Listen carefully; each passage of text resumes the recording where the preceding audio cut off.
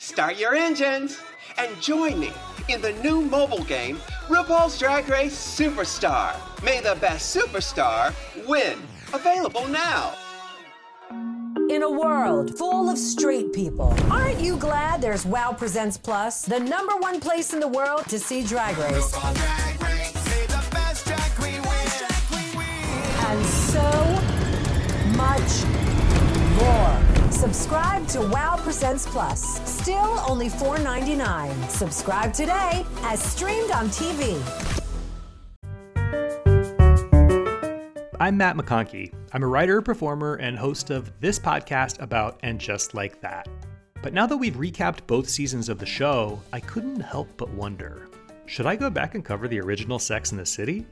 The answer, of course, is no, but I can't be stopped, so every week I'll be joined by my very own Mirandas and Charlottes to unpack an episode or movie of their choosing.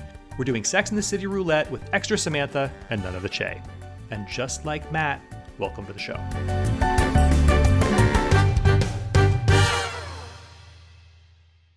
Welcome to the show.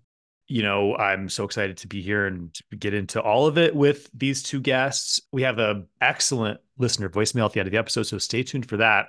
But we are talking Baby Talk is Cheap, Sex and the City, Season 4, Episode 6. This is the one where Carrie wants to get back together with Aiden, so she tries going on the World Wide Web, and Samantha is dating a guy who's into baby talk, and Miranda is dating a guy who's into butt stuff. And I wish I had a great segue from butt stuff to properly introducing these two, but I don't.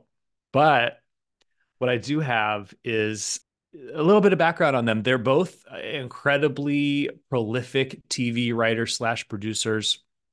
I don't mean to brag, but I was a writer's assistant well into my 30s. And during that time, I had the honor of working with both of them on 2 different shows.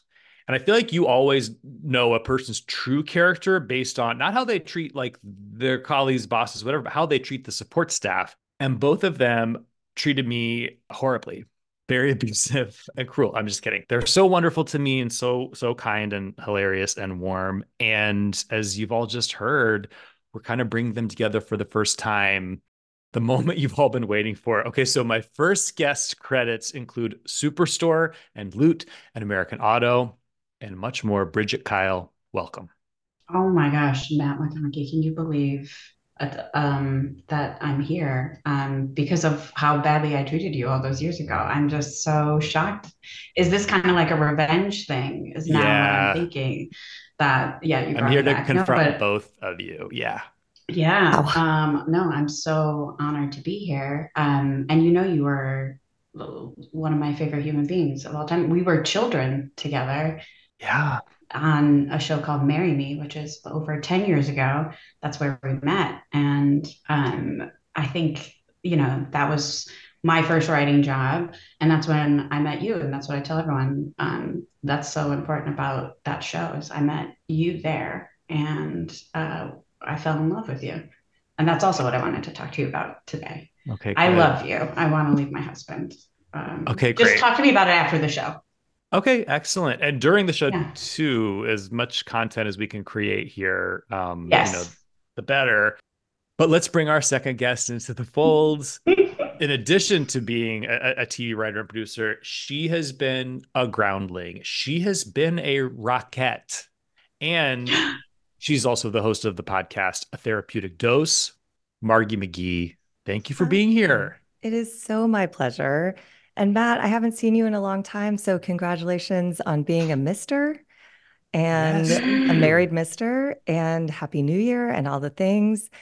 And Bridget, congratulations on making a baby. It's going to be hard for you to marry Matt for the next 18 years or so. But are you sure you want to do it right now? Maybe while I think now's the best time. Yeah, like everyone says, like, you know, having a newborn, you're kind of like so out of it and sleep deprived. But I was like, what a better time to like dump my husband, get married to a friend of mine who is not interested in women and also recently got married himself. Why not try? And I think that's kind of like I want you back, Matt, just like Carrie kind of wanted Mm. Aiden back. This is why I really wanted to do this episode, to be honest with you. Just I think the themes are in the air, truly. Yeah, the parallels are so Mhm. clear. And So clear. what a great segue into the Mhm. show. Well, okay, before we jump into the episode, talk to Mhm. me about your individual histories with Sex in the City. Margie, were you in New York at the time living your Carrie Bradshaw fantasy? Way to out my age, Matt. And Oh, yes, I and was. listen, I know I've it been so was. age shamed on this show talking to these people who watched it in middle school. It's It's disgusting. amazing. I've listened to the podcast, and when I hear people say, like, I watched it when I was a kid, and I was like, oh, I was an adult. I graduated from the University of Michigan in 1999 and moved to New York City. So I think I came to New York City in either season 3 or season 4. Mm. And this show shaped the life of my friends and me because they're about 15 years older than us. So we look to them to see like what are our 30s going to look like if we're in New York City? How are our friendships going to be? And I do want to thank you for inviting me to do this because as you know, I've been a little conflicted about And Just Like That. Mm. And I got upset because I was like, maybe I misinterpreted my Sex in the City experience. Maybe I was wrong to love it so much. So I hadn't gone back to look at it because it has such a special place in my heart. But this got me to go back and oh my God, I loved it. The writing's so Yeah. sharp, the directing's impeccable, the acting's incredible. Everything about it was what I remembered it to be. And it was just like a glorious parade of like young joy going across my screen getting to watch this again. So Yeah, thank you. same. Oh, thank you. I mean, yeah, it is as much as I love and just like that. But covering those first two seasons, I was doing a lot of rewatching those episodes, and it hits different, as they say. Going back and watching these, it really does just go down so easy. Bridget, what's your level of fandom?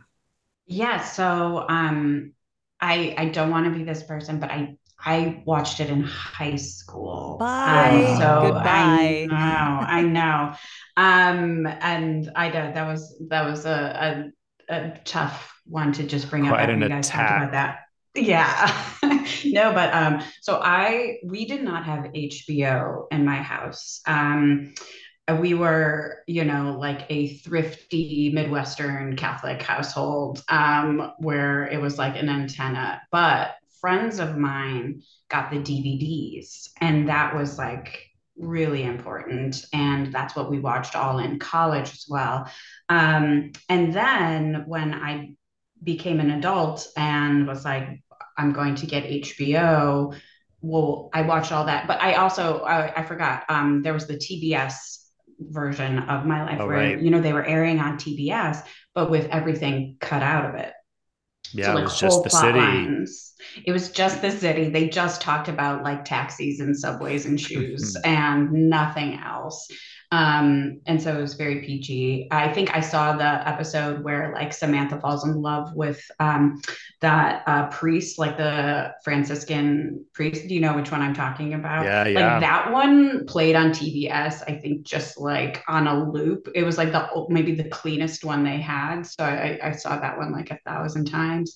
But I would say it's always like a comfort show for me where I always go back and watch just like a full season now on just Max. And so, yeah, when you brought this up, I went back and I just watched like the whole fourth season. Oh, And it's still such a delight. It is, I don't know, there's just like a rhythm to it. And even though a lot of lines can be corny, I think we're allowed to say that maybe we can recognize like there's some puns. I'm like, it's still so satisfying on a whole oh other yeah. level. And oh, it's so beautiful. And oh, yeah, the movie came out. Remember, it was like later in college for me. And I remember like being so emotionally moved by it and like crying in the theater with friends. It's just almost like every chapter of my life, there's a new Sex in the City something that we relate to, and you have to see it. It's yeah, it's I think it's so important for us. I do too. And did either of you, I mean, because I also felt like I watched, I mean, I'm closer to Margee in age. And so I also was watching sort of in the college, post-college years as like almost like an educational video, just sort of like informative of Mm. like, this is how you will behave when you are Yeah. out in the world as an adult. And like, Mhm. I think subconsciously I always was like that's how I was interacting with men and recapping with friends over brunch, whatever like date I had the night before. But did it look like that for either of you when you got out of school and started, jumping into the dating pool? I mean, it did, but just on a much at a much like lower income level. Like those ladies were Oh what yeah. they call in the business aspirational. I was, as you said, a Mhm. rockette and a bartender at the Ocean Grill because you can't live on a rockette salary. At least you couldn't in Yeah. 1999. And yeah, but I mean, I think I sort of loved it because I didn't identify completely with any one of those ladies. I sort of saw parts of myself in all of them. So I was curious to see like who I would grow up to be, like, Mm. and that was sort of how I watched it was looking 15 years into the future. Who do I want to be? Who do I feel like I might be? And yeah, my friends and I structured our whole lives around what the ladies on Sex and the City did. We went to brunch. I don't like Hmm. brunch. I never have, but in those years I Mhm. sure did go because when else are you going to talk about and it gave us permission to talk in detail about sexual experiences and dating experiences and love romance experiences. Because I grew up in a very conservative city where if you blush when you look at a boy, you're shamed straight to hell. So Mm. this show, like, woke up a lot of like exciting parts of being an adult. Where did you grow up, Margie? Remind me. Well, I grew up in Pasadena, California, but in the All right. 80s. And at that time, it was like a red state on location. And Yeah, yeah, yeah. my dad was from the Midwest, my mom was from the South. So it made sense for them. But yeah, they didn't. I liked different things than most people in Pasadena did. And it was fun to move to New York and learn about how to talk about those things. In my mind, you grew up in like the Footloose movie, and that you were like, can't wait to go to New York City. And now I realize that you're from Pasadena. Who knew Pasadena was such a footloose conservative place? I don't want to misrepresent. It's just that I lived in a community of people who were driven and working Mhm. to go to like Ivy League schools. And spoiler alert, I'm not qualified to go to an Ivy League school. I have other gifts and talents, and they weren't appreciated in Pasadena. And, You were a rocket. I'm I so was. impressed that you were a rocket, by the way. I'm Yeah. not over that. Zero And I'll people in be Pasadena are impressed about any of it. They call the groundlings the gerbils just because they don't know what? and don't care. Like it's just, Yeah. that was the world. The arts were not of interest. Mhm. Sex was desperately terrorizing and to be avoided at all costs. And you will get AIDS if you think about it, kind of For era. sure. For You sure. were this was For sure. like the like a long decades later hangover from like the graduate version of Pasadena. Yes, yes, yes. Yeah, people wanted you to get into plastics. And you Mhm. said, no, ma'am. No, I'm No. going to dance in New York City, and then I'm going to be hilarious and make a lot of money and be a very successful woman. I Yeah. think that's just the most fascinating story, and maybe better than Sex in the City. I No, think it fits absolutely right not. in there. I mean, they should have. Did they have a Rockette episode? I don't think so, but No, the because it's you know, obsolete and it's dated and it's, nobody cares. And it's an institution, but it doesn't belong on, it's not TV, it's HBO Sundays. Disagree. I'm disagree. very much here for a Rocket character to be Mhm. introduced and just like that season three. All right, Hollywood, are Yeah, you listening? The strike's over. Let's go. Yeah, let's exactly. go. So, Margie, do you want to talk a little about those complicated feelings that you mentioned about and just like that, and keeping in mind that I Michael Patrick King has listened to the show from time to I am time. aware. I And, have listened no, and I appreciate I I appreciate him so deeply because the Sex and the City seasons were just transformative. Yeah. And yeah, my trouble with And Just Like That is I went into it with the expectations that I would have the same set of feelings I had when I watched Sex in the City, which Yeah. is 15 years down the line. What exciting things lie ahead? Well, turns out you're afraid to eat French fries because you might get fat. Your hair is disgusting and gray. Your husband he's completely deaf all of a sudden. Divorce is no big deal. You decide to, date a woman, break up your marriage, and everybody just shrugs and moves on with their day. I came in with a 1999 lens, and I haven't shaken it yet, but I've taken this time during the strike to relax a little bit of what I think it should be and go into season 3 just sort of seeing what it could be. And yeah, I have to say, as much as I was, bothered by it, I watched it every day, the day it came Of out. course. I'm that person. So I wouldn't miss it. I would never miss it. And yet I brought an old set of expectations to a new show. So some of that's on But me. what a beautiful arc for you to come around to just acceptance with it. And well, my last question, sort of, and just like that related, you mentioned earlier, Margee, like watching the show as to sort of inform who you would become, which character you would become. Which character do you think you have become? Well, when I was living in New York, obviously we all decided who everyone was in the group. And I was assigned Charlotte in the streets, Samantha in the sheets. So that was my Wow. that was my That's like a 1999 no-win combo. combination. That's huge. But I don't know. I think I'm the fifth character. I'm New York City. I'm chaotic. I stink in the summer. I, you know, I I don't sleep and a lot of people like me. You know what I mean? So I sort of feel like they're all too like petite and cool and put together, so I'll never be one of them, but I feel like I can exist in their world as, a big, chaotic, dirty, beloved city. Is that I a cop love out? Not at all. no, the tagline of I stink and a lot of people like me is just like really beautiful. I stink in Yeah, the they summer, should be Bridget, just using in the that summer. for like Oh, the New sorry. York Tourist Board. Right. And Bridget, what about you? Did you watch it just like that? So I have to be honest with you. I started watching and just like that, and I think, similar feelings to Margee.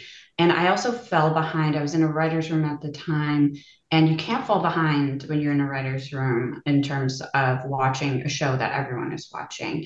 But Mm. I did not have enough time to watch it. So what I would do is I would read the Vulture articles and recaps of it every time they came out. So I Hmm. caught up on that. And also, I know everything that was just said.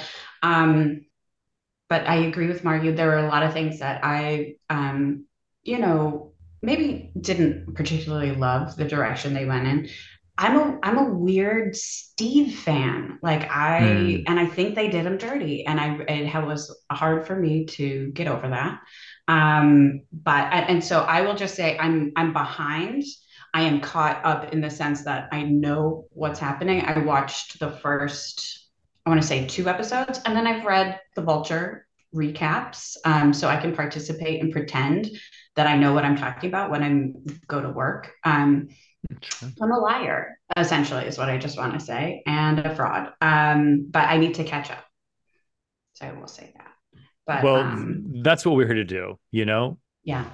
And I was gonna ask who you identify as, but now I'm intuiting based on your allegiances to Steve and the fact that you are ready to blow up your marriage and enter a gay marriage, that maybe you are a My Miranda. Miranda. Okay, can I be honest with you? I think like what we all wanted was kind of like the Margee experience, right? Like when we were younger, I think we all were like, well, I'm Charlotte, but I'm secretly a Samantha. And then you're like, I'm just a Samantha. And then one day you realize like, oh, you're Miranda, and that's a good thing, because she's successful and she was really down to earth and she kind of like got what was going on. But honestly, like the person who I think I probably am is like Skipper, like someone who was like very early on kind of like annoying. The people are like, yeah, no, he's a good guy, but will Yeah. just like he's not who she ends up with. So I mostly identify, I think, with Skipper, who was just kind of like a sad sack who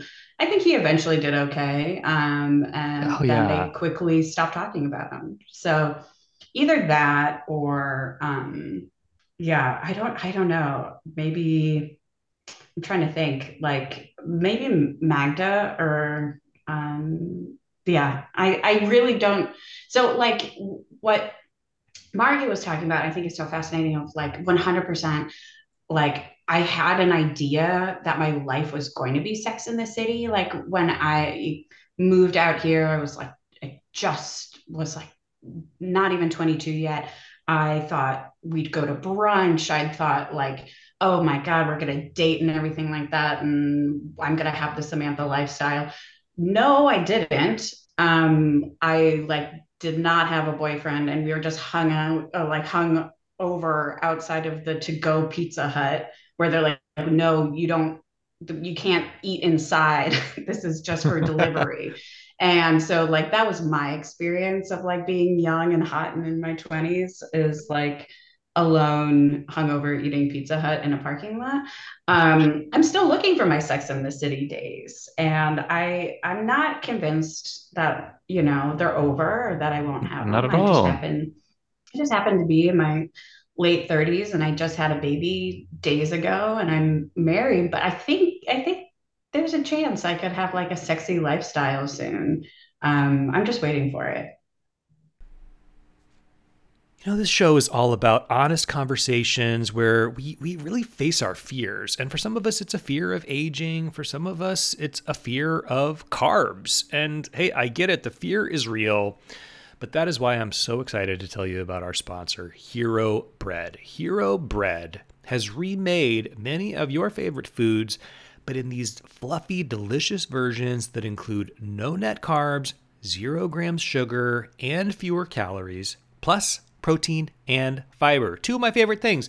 I've always said if I ever have twin children, their names are going to be protein and fiber. What did I have for lunch today? A tuna sandwich on their seeded bread. It was the perfect texture. It toasts up just like a dream. My God, was it good. And right now, if you go to hero.co and use code LikeMatt, you will get 10% off your first order. So don't give up on being a breadhead, because Hero Bread is offering 10% off your order. Go to hero.co, use code LikeMatt at checkout. That's LikeMatt at hero.co. This episode is brought to you by BetterHelp. As many of you know, I'm a big therapy person.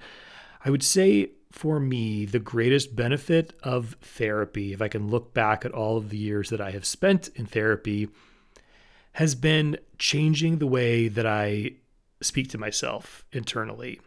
Everybody always says like, you have to treat yourself the way that you would treat a friend. That's much easier said than done. So many of us are our own worst critics, and it takes some help to untangle that. And if you're thinking of starting therapy, give BetterHelp a try, because it's entirely online, so it's convenient, flexible, and suited to your schedule. You just fill out a brief questionnaire, you get matched with a licensed therapist, you can switch therapists anytime for no additional charge. So take a moment, visit betterhelp.com/likematt today to get 10% off your first month. That's BetterHelp, HELP.com/likematt. How is it going with the new baby? I mean, I don't mean to take us so far off topic, but No, how are you doing? it's so silly. It's so fresh. Yeah. So for just people who are listening, I had a baby 2 weeks ago. It's wild. This is my first baby, and it's thank God he's a good baby. I had a baby boy. He's been a dream. I will say, like, my journey leading up to this point was nothing but horrible and chaotic. I had a very tough pregnancy. I had an even weirder birth where, not to get TMI, but I was pushing basically for like 4.5 hours. Oof. And they kept being like, we see the head, never mind, it's going back in. We see the head, never Oh mind, it's my going back God. in. Where my baby's head is so large that it got stuck in the birth canal. And then they're like, never mind, we got to push that baby back in and you're going to get a C-section. So this was like, it was like a fever dream for like 48 hours. Ended up with a C-section. What they don't tell you is also, this is just a fun fact, they give you fentanyl while you're in Oh, labor. Did not know that. And they're like, we're going to give you fentanyl. And I'm like, did I hear that right? I don't understand what's going on. I thought we were trying to move away from fentanyl. right. I was on it. I'm now, I guess I'm a fentanyl user. I was on fentanyl for a long time. And it was, birth still hurt. Birth Even is on the trumps fentanyl. birth trumps fentanyl. Can you believe it? It's crazy. But at the end of it, got a very healthy, large-headed baby boy, super sweet, Rory. And yeah, it's so weird that I wake up every day and I have a baby. I think it's pretty wild. I'm still in the kind of like the is this forever like phase of being a new mom where it still feels not real yet, but he's Yeah. been a dream. He's so sweet. And yeah, we're just so grateful and thankful that he's a sweet, healthy baby boy. As are we. And listen, I saw a picture of him and he is really stunning. And his head looked just perfect. But if he does end up having a large head, you know that that's great for being on camera. That's For being on considered TV, a very yes. desirable trait to be on TV. So that's great. Yes. Yeah, I just want to raise an actor. That's what I've been wanting to do since I was little. Is I was like one day I just want to raise a child actor in Yeah. Los Angeles, and that's why I came to this city, essentially. And also, I feel like very honored that we're being led into such a like intimate moment. It's like you're recording this from home. You're still in the like early week cocoon. The fact that you're podcasting about Sex in the City with us right now, I just feel, Heroic. yeah, truly. It was important. It was important not only for us, but as a nation to talk about this episode at this time at the beginning of 2024. I got to be honest with you, probably a dumb idea when I was like, yeah, of course, I'll do a podcast 2 weeks after I give birth. That should not be a problem. I don't know what I'm saying. I'm on very little sleep. I've barely eaten. And again, I was on Oh, fentanyl for like 48 hours, but I'm you're so doing happy to great. be here. I'm so happy that you allowed me to be a part of this. We're very happy that you're here. And yeah, when told or one of you said that you chose Baby Talk is cheap, I couldn't remember what the episode was, and my first thought was like, "Oh, great, it's baby related. That's so Mhm. great because we'll have so many crossovers and the conversation. Bridget just had a baby, but that is Mhm. definitely not what it's about." Now, which one of It's you a chose? little bit.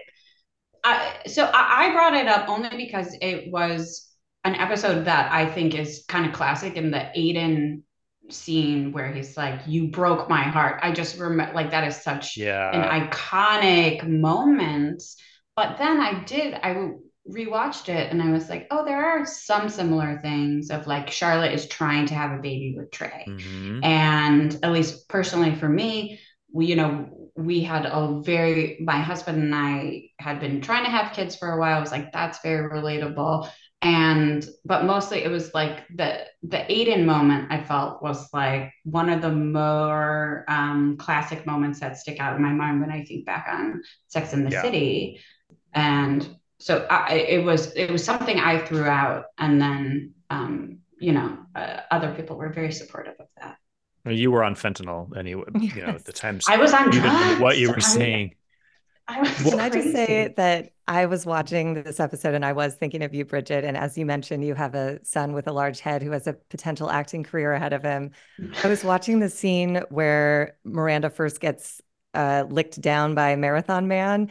And I don't know mhm. Mhm. why, but in my head, suddenly I was like, that's someone's son. Like someone's mother is watching this going like, okay, Yeah. great licking. I really believed that you ate her ass and like Mhm. loved it. And you know, it just Yeah. and he was great. I What? think that's partly He why was. I was like, every actor on this is spectacular.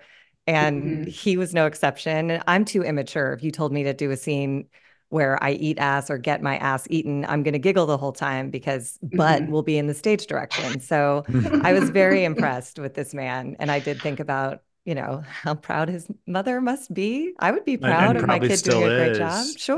Probably Absolutely. still is. Probably was hoping that, like, asked him if it was going to be an arc, maybe like a 3 episode arc of ass licking. Like, is there more to this character? But he was good. He was handsome and yeah, very convincing as someone who's really into the butt. And God bless I laughed him. so God hard bless. when he was arching his back and scooting his butt up into the frame and then closer to Miranda's face. Like it was really funny. The sex It scenes are really like hot is. and funny, and that is Hmm. unique to this show, I think. Well, let's go through it beat by beat because we Hmm. open on, I mean, that this opening scene is one of the ones that is truly burned into my memory. Such a moment in time. You know, well, first Carrie's spinning out because she's like calling Aiden and hanging up, which we'll come Hmm. back to that. But then we cut to her telling Charlotte about it in an African dance class at Crunch, which really Hmm. roots us in I guess we're probably in 2000 by now or late 99, somewhere in Hmm. there. But okay, so my first question is, and this is a safe space, but have either of you, I mean, Margie, you are a dancer. Have you ever taken such a class? I absolutely have. And guess what gym I joined after I watched Sex in the City upon first moving to New York? Crunch. Thank you Thank very you. much. I lived on 25th and 9th, and there was a Crunch on 23rd and 7th or something. Who cares? This is boring. Now Not you at can tell my all. age. But yes, I went to every dance class because they really did have good classes. So I took hip hop classes and African dance classes and anything that they offered that had bass, I would go to Yeah. that class. I always wanted to take an African dance. I mean, I guess I should say I went to acting school. So that is basically 4 years of like African dance and just different sort of weird college kids appropriating different cultures. And that was essentially my major. But then as an adult, yeah, like I went to Crunch. I remember watching through that fishbowl window in West Hollywood when people were doing the African dance class and thinking about this episode and thinking how much I'd love to be in there with like my friend Tony, gossiping about like the guy we met last night while we half-heartedly went through the moves, but I never had the courage to step in there. It's certainly not Yes. wearing like a full headpiece and large glasses like Carrie. I was like, who Yeah. shows up to a dance class in like monster frames and a full head wrap? But only Carrie Bradshaw. Only Carrie. She pulled it off, Bridget, I man. love it. you went to, I think, straight to African dance class from the hospital after Rory was born. Is that right? Yes, yes. Well, that's where I go every morning. I'm such a dancer. No, I have never, this is not true. I went to one dance class ever. And I had it in my mind in college that I could be a tap dancer. I don't know why I've never taken a dance class in my life. I bought Hmm. tap shoes, went to the class. Everyone there had taken a dance class sometime in their life. I did not. I was so humiliated because they're like, no, you need to do this routine. Like, in order to leave the class, I was the last one and I could not do it. And then I never went back and I quit. Oh, So I'm so impressed by people who can actually, one, have the courage to walk into a class. I'm too humiliated to do anything in front of other people. Um, but this was a strong opening, I thought. And I also love the fact that everyone else in the dance class was like really good. And then Carrie just hops. She doesn't even move her arms. She just hops up and down when it's her turn instead of like actually doing the dance. I thought that was hmm. just really special and yet strong opening. I love that it was Charlotte's regular class that she goes to because when I think African dance class, I definitely think, well, Charlotte would be She in that would. for sure. For sure. By the way, I just have to say, when you said that you dabbled in tap dancing, something came into such sharp Mhm. focus where I was like, yes, like that's Bridget for I was like, you as a tap dancing child, but also as a tap dancing now, like if you told me that you were tapping like professionally on the side, I'd be like, uh-huh, Mhm. correct. Something about that 100%. clicks. Yes, well, I exude tap dancer above anything. They're like, she's a Leo and she's a tap dancer, for sure. No, I have never. I don't know why I thought I could do it. And actually, a mutual friend of ours, Jessica Lamore, who we both worked with, did you know she like was a tap dancer? She was telling me about this. She ended up on stage at the Apollo, like for tap dancing. What? Like yeah, she did this. And I was like, same. I went to one gym class, tap dance, and I was basically asked not to come back because it was painful for everyone. But there are some people who I'm like, I don't understand how you like Marky, you again, I'm going to bring up again, you were a Rockette. I don't know if It's everyone just really has adult that drill Can't be said something. team. enough. It's adult It's drill it's team. it's amazing to It's me. thrilling. There's nothing better than a kick line, watching one or being in one, but it's not dance. Do you know what I mean? Like you'll get fired if you do anything artistically interpretive with the choreography. Oh, yes, yeah. But I mean, it's still amazing. Yeah, I'm a dancer. I'm a good guest at a wedding because I will not leave the dance floor. But anything that's like choreographed or like, all right, now, yeah, just do what I'm doing. I can't do that. I'm, I'm, I'm a free spirit, and maybe I should bring up tap now, but just like my own interpretive tap. That would be better. I'd love to see that. I took tap as a, well, I almost said as a kid, but I wasn't a kid, is the thing. In Waverly, Ohio, Thank which is you. even more conservative than Pasadena, California, if you can believe it. My also very gay friend, Patrick, who was a year older than me, I want to say we were freshmen in high school. And he was like, there's a tap dancing class and I'm going to take it at the one dance studio in town. Do you want to take it with me? And I was like, yeah, of course.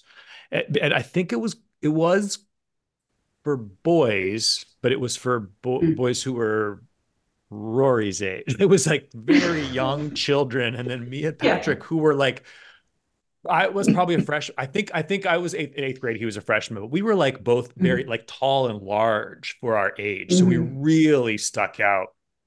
But man, we learned. I can still remember the routine.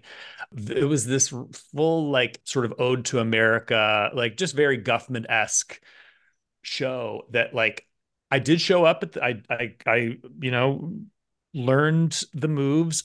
I think I could still do them, but I will say I had the wherewithal when it came time to do the show where you're going to be wearing the sequined red, white, and blue vests and cowboy hats and whatnot. That I was like, I won't. I'm not. I don't think I'm going to be performing live for Mhm. the people. I think I'm going to just sort of take this and keep it under my hat. And Patrick, God bless him, was like, okay, well, I'm still going to do it. And so he went out there as a giant. Amongst babies, And amongst tapping yeah, babies. yeah, amongst those tapping babies. Anyway, back to the show. God bless. After African dance, Carrie and the girls have this discussion about whether Mhm. or not she should get back with Aiden. And Samantha is like, no, granola, honey. And Mhm. Charlotte votes yes, does kind of body shame him at the same time. There's a lot of conversations over Mhm. the years about Aiden's body. But in the larger discussion of Big versus Aiden, where do you both fall? Margee, are you an Aiden girl? I have always been an Aiden girl. I never understood Big. I thought in my youth, I thought he was abusive. I was like, he is cold and withholding and manipulative and terrible. I should note, I've never made a great choice in my dating life. So like, I'm not the person to ask like, who's the right guy for Carrie or anyone else. But I was always an Aiden gal, and revisiting this episode, I remain. Like he's Hmm. emotional and sensitive and he pioneered a dad bod. Like that wasn't a thing in the 90s or early aughts. And Aiden rocked it on the TV for us. So, and he has a dog. I'm Yeah. always I make quick assessments about people who have dogs. I assume things of them that are probably not always true, but you have to be a somewhat generous, loving person to take in a small creature and pick up its turds 3 times a day. Yeah. So, Mhm. what was your question? That was How did I basically wind it. up It was there? like, how did you feel about Pete the dog and his turds? No. Yeah. How many Well, times do you think Pete goes to the bathroom, I will say what essentially? I love about Aiden and what I love about what connects Aiden and Carrie in this episode is that they are both analog people. Like she does not want to send an email. And the very first mm, one she sends is to him.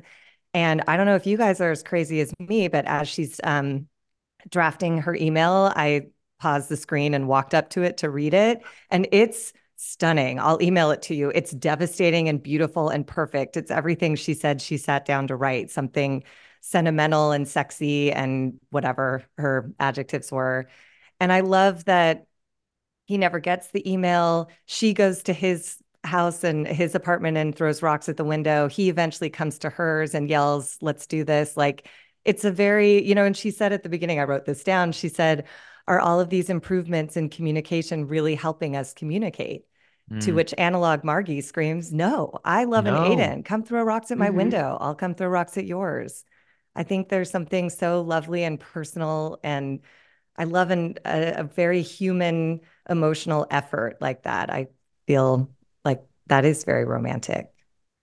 It is, and I'm just realizing as you're saying this, like that in a weird way, tech is this like recurring theme in Carrie and Aiden's relationship because I mean, in just like that, when they reconnect because she emails him again, but even before that, this my motherboard myself when like he tries to help her with her computer, her Hmm. hard drive crashes, they're not compatible. He tries to buy our new computer. It's it's a weird recurring thing that yeah, but it's like they're fighting against it because that's not where their relationship is meant to exist.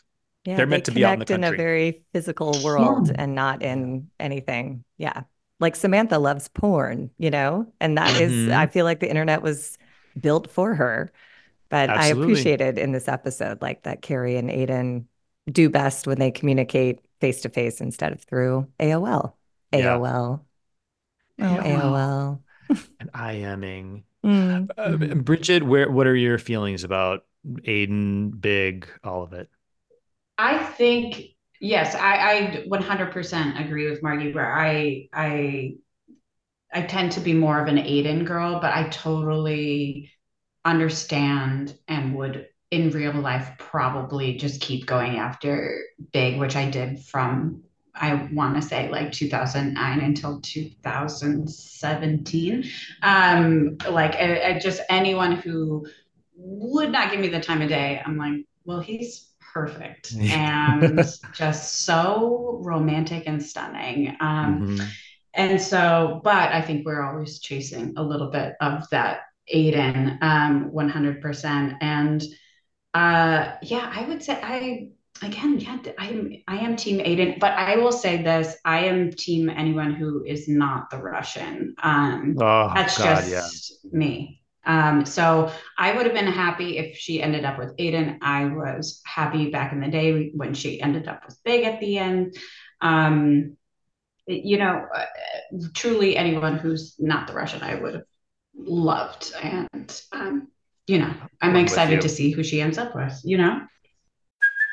Hey, it's Kaylee Cuoco for Priceline. Ready to go to your happy place for a happy price? Well, why didn't you say so? Just download the Priceline app right now and save up to 60% on hotels. So whether it's Cousin Kevin's Kazoo concert in Kansas City, go Kevin, or Becky's Bachelorette Bash in Bermuda, you never have to miss a trip ever again. So download the Priceline app today. Your savings are waiting.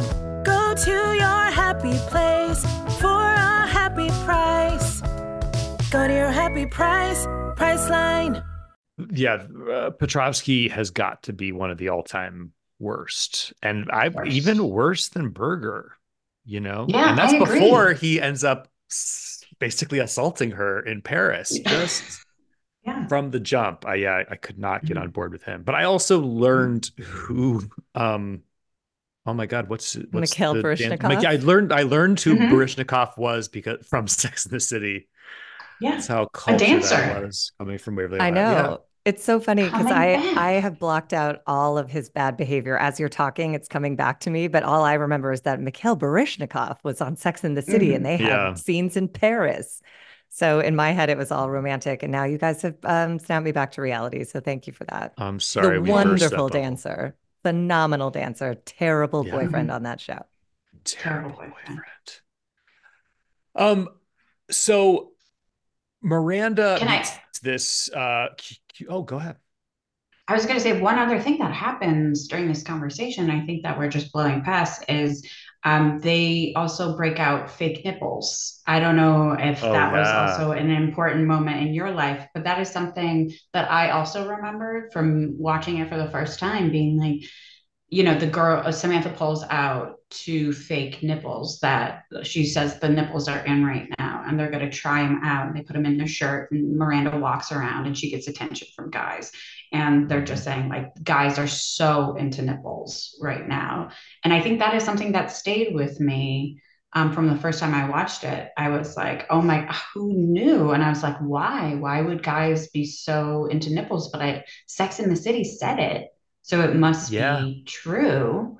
And then not to bring up another part of your life, Matthew, but you know, Rachel Green, our dear Jennifer Yes. Aniston, it was very kind of like her calling card on Friends that you could always kind of see her nips. And I think that who brought it up first? Was it her? Was it Sex in the City? I don't know, but I thought that was just a very important moment of like late 90s, early 2000s tank tops with your nipples showing. You're It so was very of right. the Like moment. I thought of Jen Aniston too as soon as they said Mhm. it when I was rewatching this. And I was What like, a oh God, we're legacy. Poor flying. Jennifer Aniston. I know. But I was like, are they going to say her name? Because I felt like that's who they're referencing. Because I think Friends was Right? all well into its run by Yes, now. And yes, yes, I yes. was like, imagine if they made a Jennifer Aniston joke, or it's like that would be my worlds colliding, but in a way that I actually wouldn't be able to like metabolize, Yeah. It might be too and hard be for at you. peace Yeah. with. It would be hard. Yeah. But yeah, they are always introducing something into the cultural conversation. Like I don't think we were like Mhm.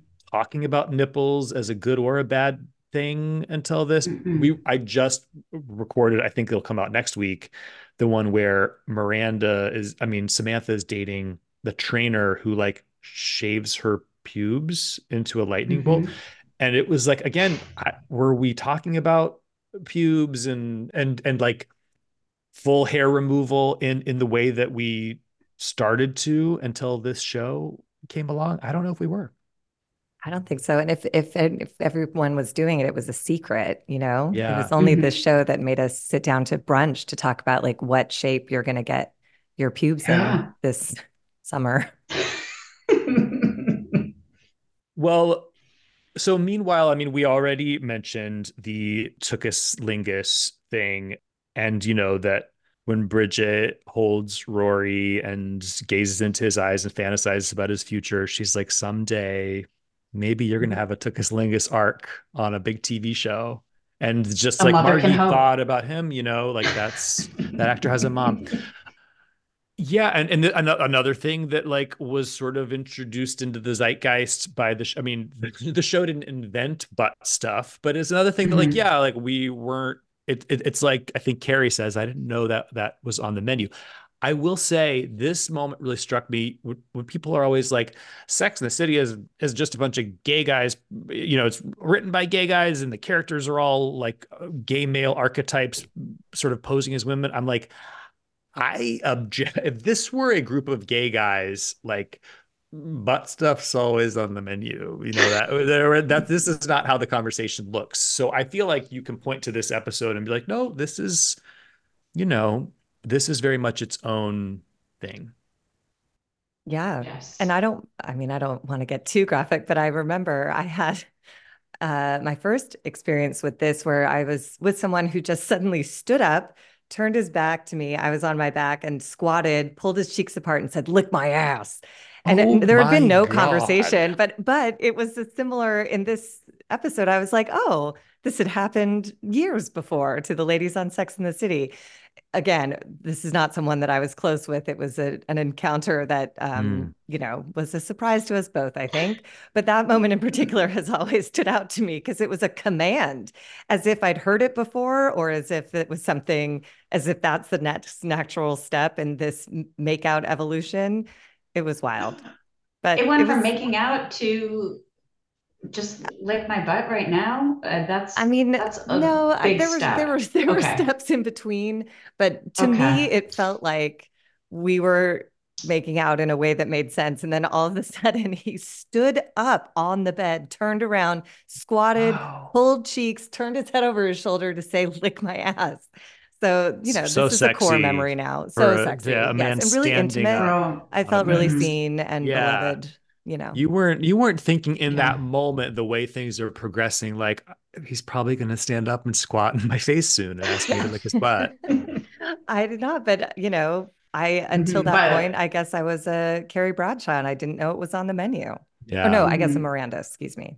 Mm. And then No, immediately when he Carrie. did that, you were like, I'm going to marry this man because everything about this moment is just so beautiful. I think It sounds like a music video, to be honest with me. I'm pretty sure I It's a just like Celine Dion music dissociated video. and waited until I could Yeah. tell my friends. But you know, that's yeah. But again, this show, I'd never heard of anything like it before. I've never, or certainly never heard people talk about anything like that before. There's so much that is not taboo at all that this show made us realize it's not taboo at Yeah. all. Everyone has this Yeah. experience. And that's the legacy. It's like, you're so right. If this kind of thing happened to me because of the show, I'm immediately like, oh, amazing. I cannot wait to tell my friends. Whereas before Mhm. I didn't know talking about it was on the menu, you know? Mm-hmm. Yeah. And Eat My Ass happened when I was in my 30s. So I was their age. And I was like, Wow. this is the time that this happens in your life. Yeah, life is So imitating Yeah. art. So meanwhile, Charlotte, as we mentioned, she's in. It's interesting because like so much of her ongoing arc is about her journey to becoming a mother, and she's going to run into the fertility issues, and then exploring adoption, but like this is really where that's all introduced, because this is where they first decide to start trying, Trying. and Hmm. you know I've talked about this on here before, where my husband and I very much in the gray zone of, are we trying? Are we not trying? I don't know. I so relate though to the scene when she has her friends over with the kids, and immediately just seeing the way the kids act, you're like, oh, absolutely not. It's that's now off the menu, just based on one interaction. And then the next day I'll hang Hmm. out with someone's kid who's a perfect angel, and I'm like, oh, you know what? I think I could do this. But I'm still very much in the flipping and the flopping. I love Yeah. that It's sentiment that they talked about, that people go from being a couple to being just parents. Mhm. And that I thought that scene was such a brilliant demonstration of that, because that's not just who those people are, but like they were parenting three small children. I'm sure they're both exhausted and they clearly had it with each other at that dinner. Like they couldn't stand each other, they couldn't stand their kids, and everyone was just like, they were parents. That's part of the job, it appears. For Yeah. a few years, you surrender your coupledom in favor of taking care of, people who need your care. Yeah. yeah. There's such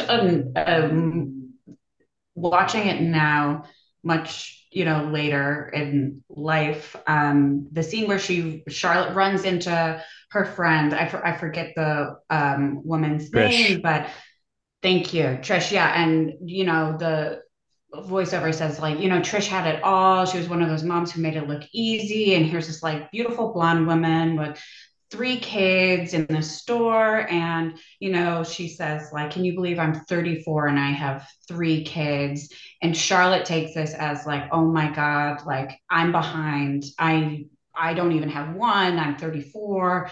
and like this woman is so perfect and has everything. There's a jealousy about it. And then when she comes with her husband and the three kids, pure chaos. And they're like, oh God, I hope that's never us one day. I just always like it hit me so hard this time. I think of being in that position where, you're in your 30s and your a lot of your friends and your peers start having kids, and then there's this ultimate jealousy of they have and I don't, fill in the blank.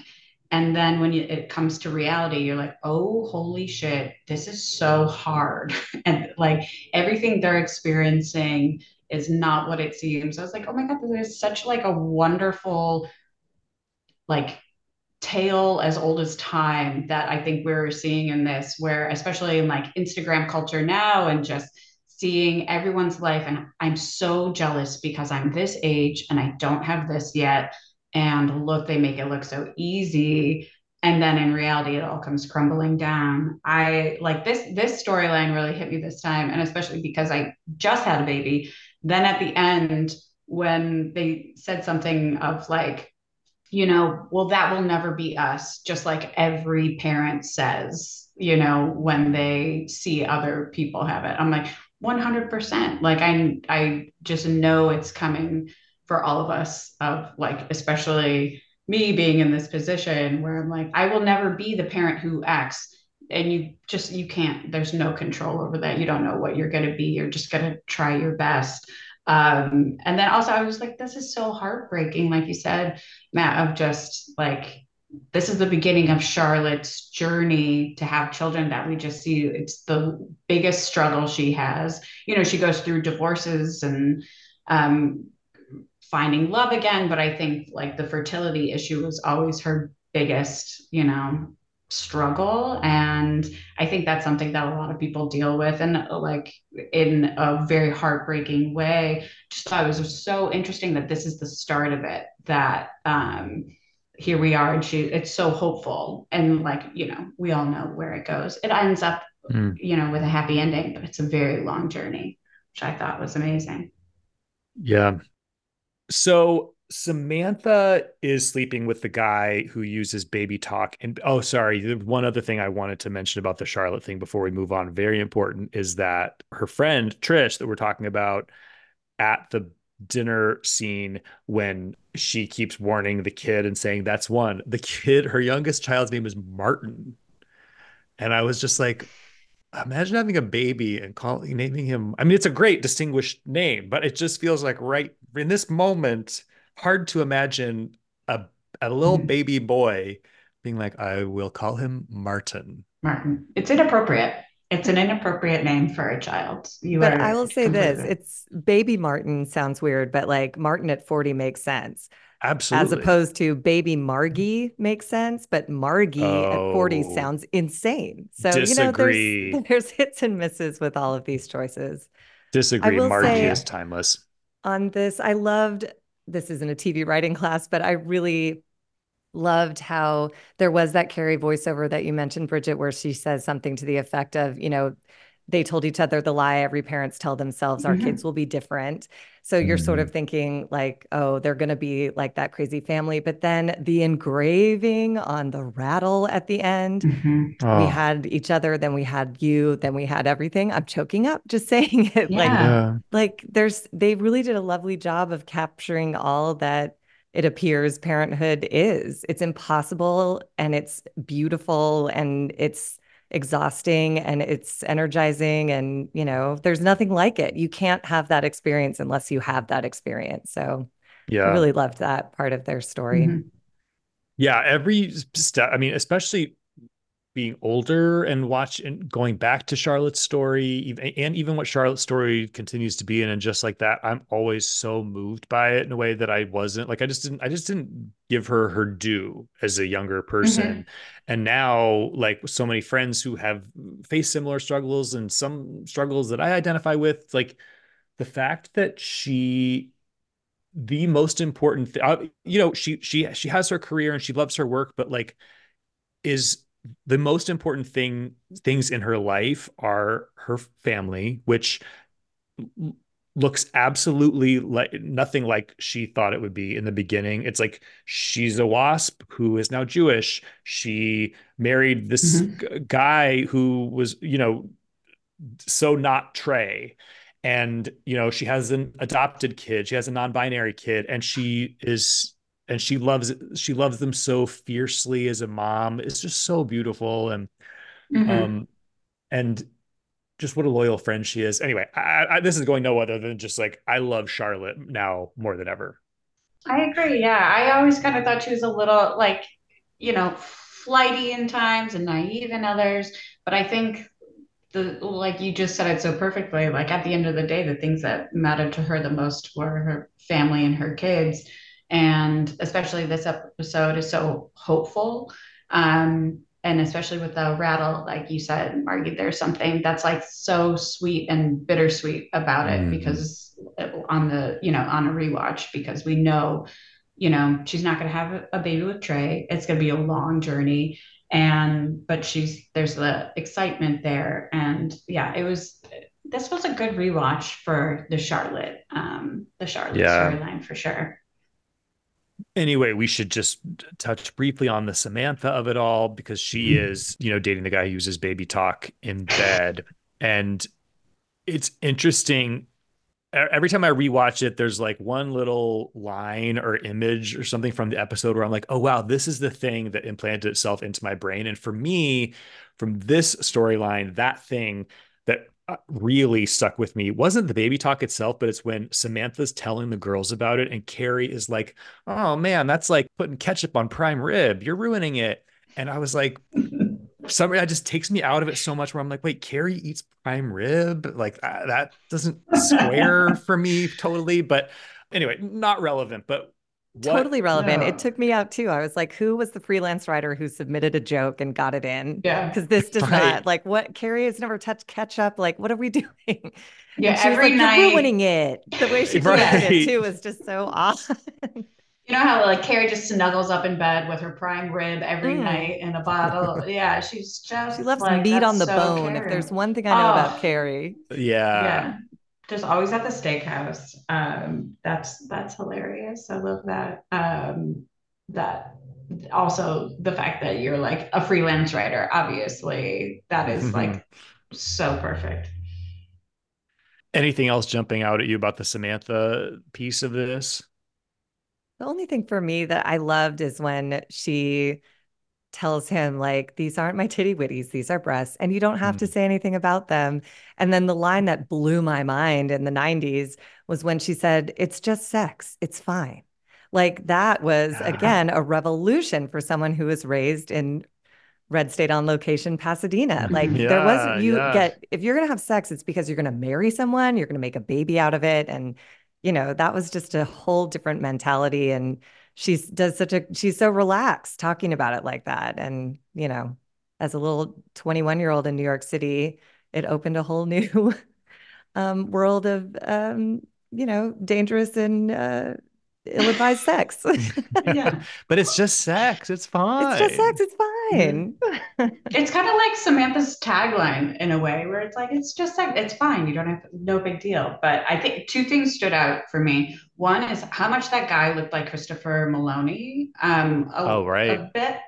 It was a very like New York Wall Street version of Chris Maloney. And then also, it is so unsettling, I will say, to every line that that man has.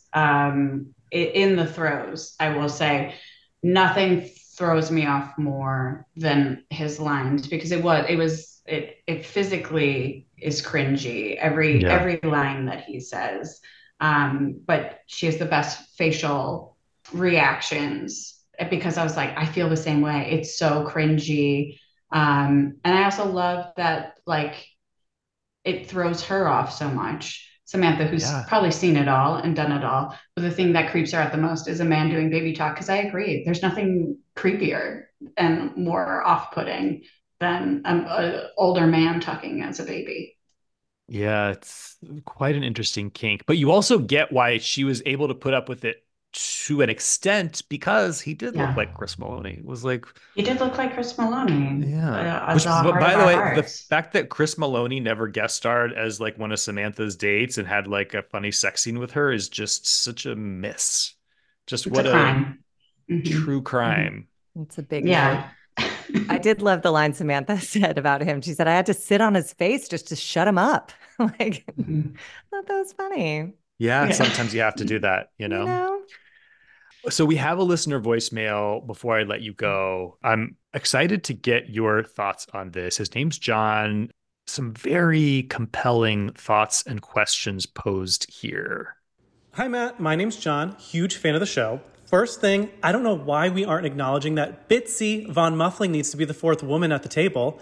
She's out there being fun, yet supportive, and sex forward, just like Samantha. And have we not all forgotten that she has a child about the same age as Brady and Lily? She's never mentioned them or ever acted like she even has a kid. And now my questions. Ever since I was a teen watching the reruns of Sex and the City on TBS, I was always a Charlotte.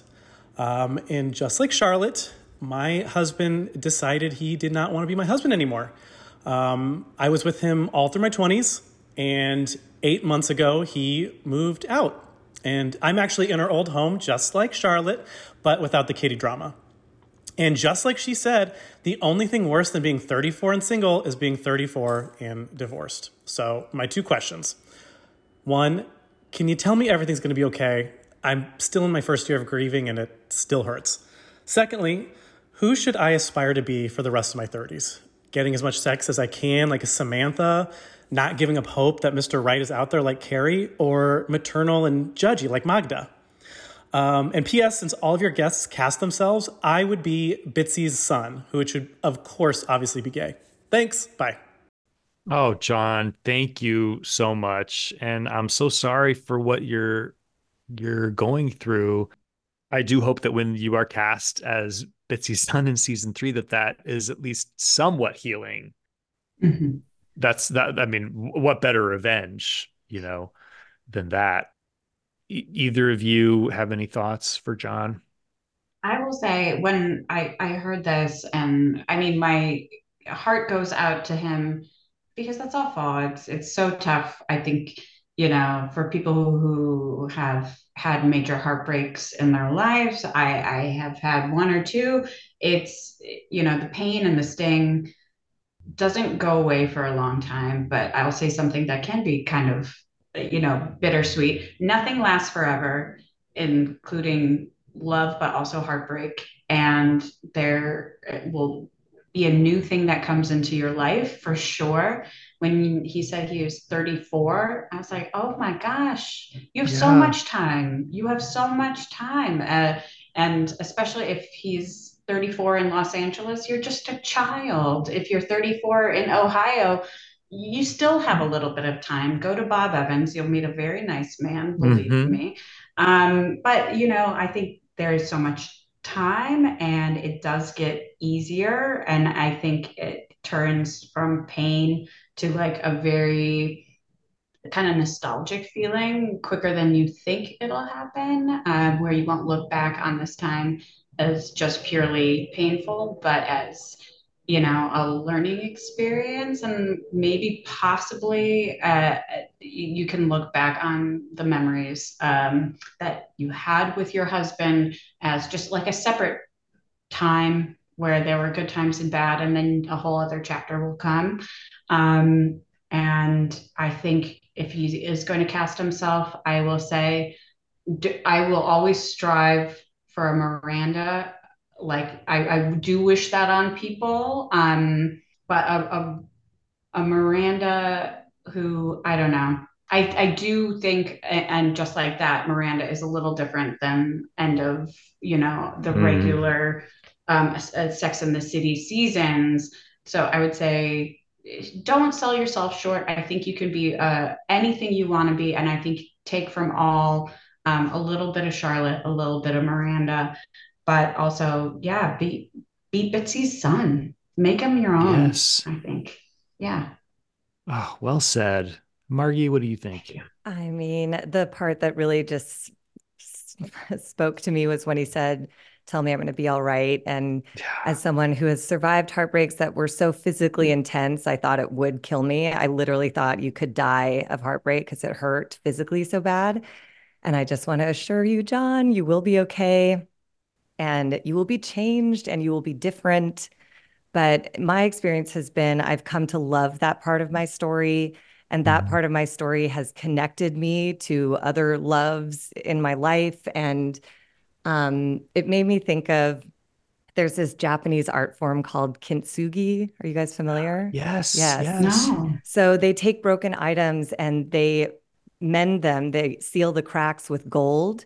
And the idea is that the break and the repair are the celebration in the item. It's something to be celebrated instead of disguised. And to me, that's how I look at honestly my whole life. It's just I feel Mhm. like I'm a ceramic pot and someone drops me every, 6 to 10 months. And then I'm put together with a gold that I could never have imagined could have made me like feel so like seen and beautiful and excited about what's next. But I will bear witness to the fact that the beginning is an endurance test. It's awful. Hmm. It's awful. What do they say?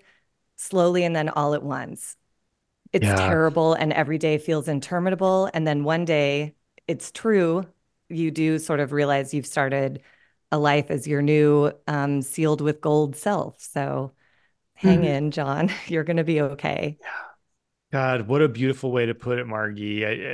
It's so true. It's like you have like unwittingly entered kind of a survivors group now. Hmm. It's a tribe that like the requirement for entry is like a very specific kind of heartbreak. And especially, it's heartbreaking when any relationship ends, but being left, being rejected in particular it's a specific kind of pain. And I know it all too well as well. And yeah, it's interesting when he asks, who should I channel?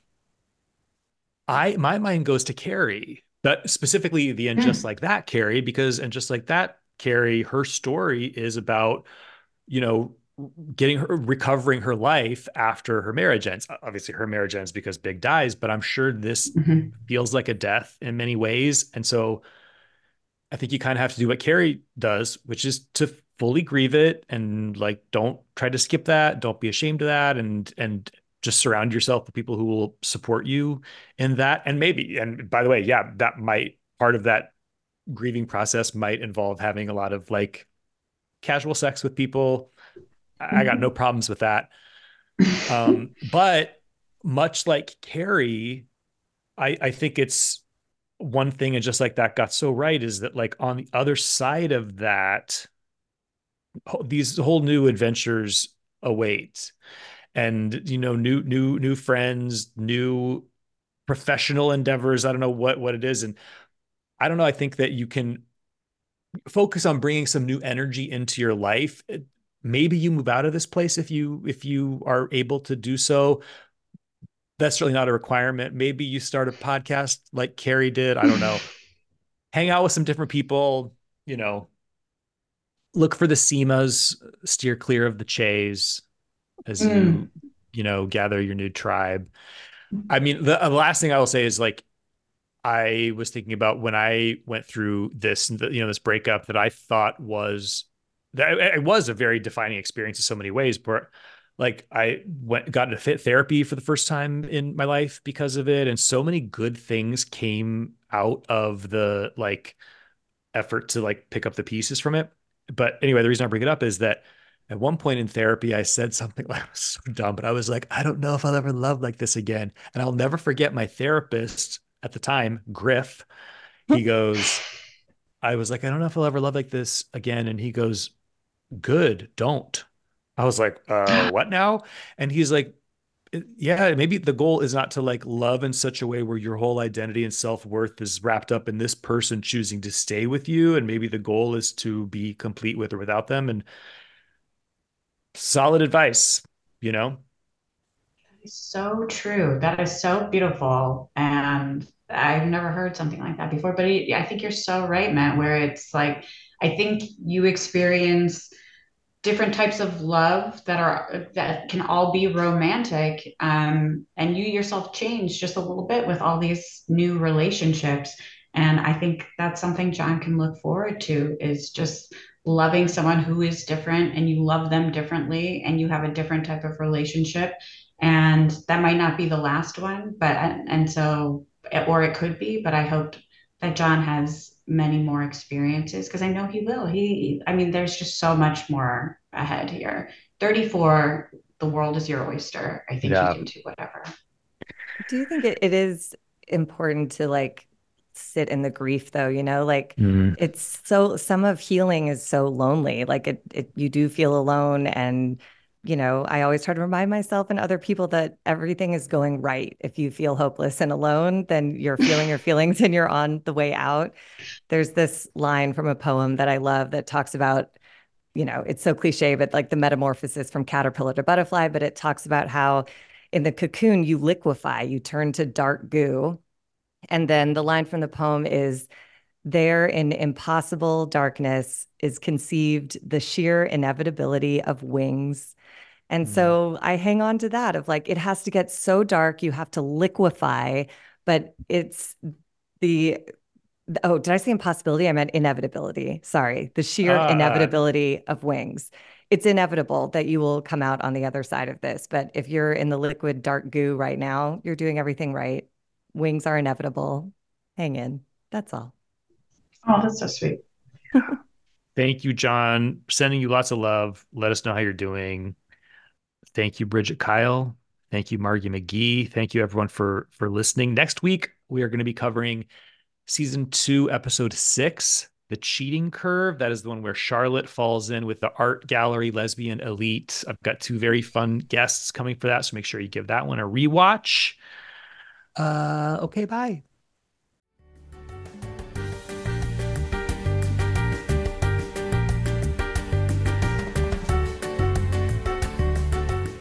And that's our show. Please do give us a 5-star review on Apple Podcasts and follow us on Instagram @AndJustLikeMattPod.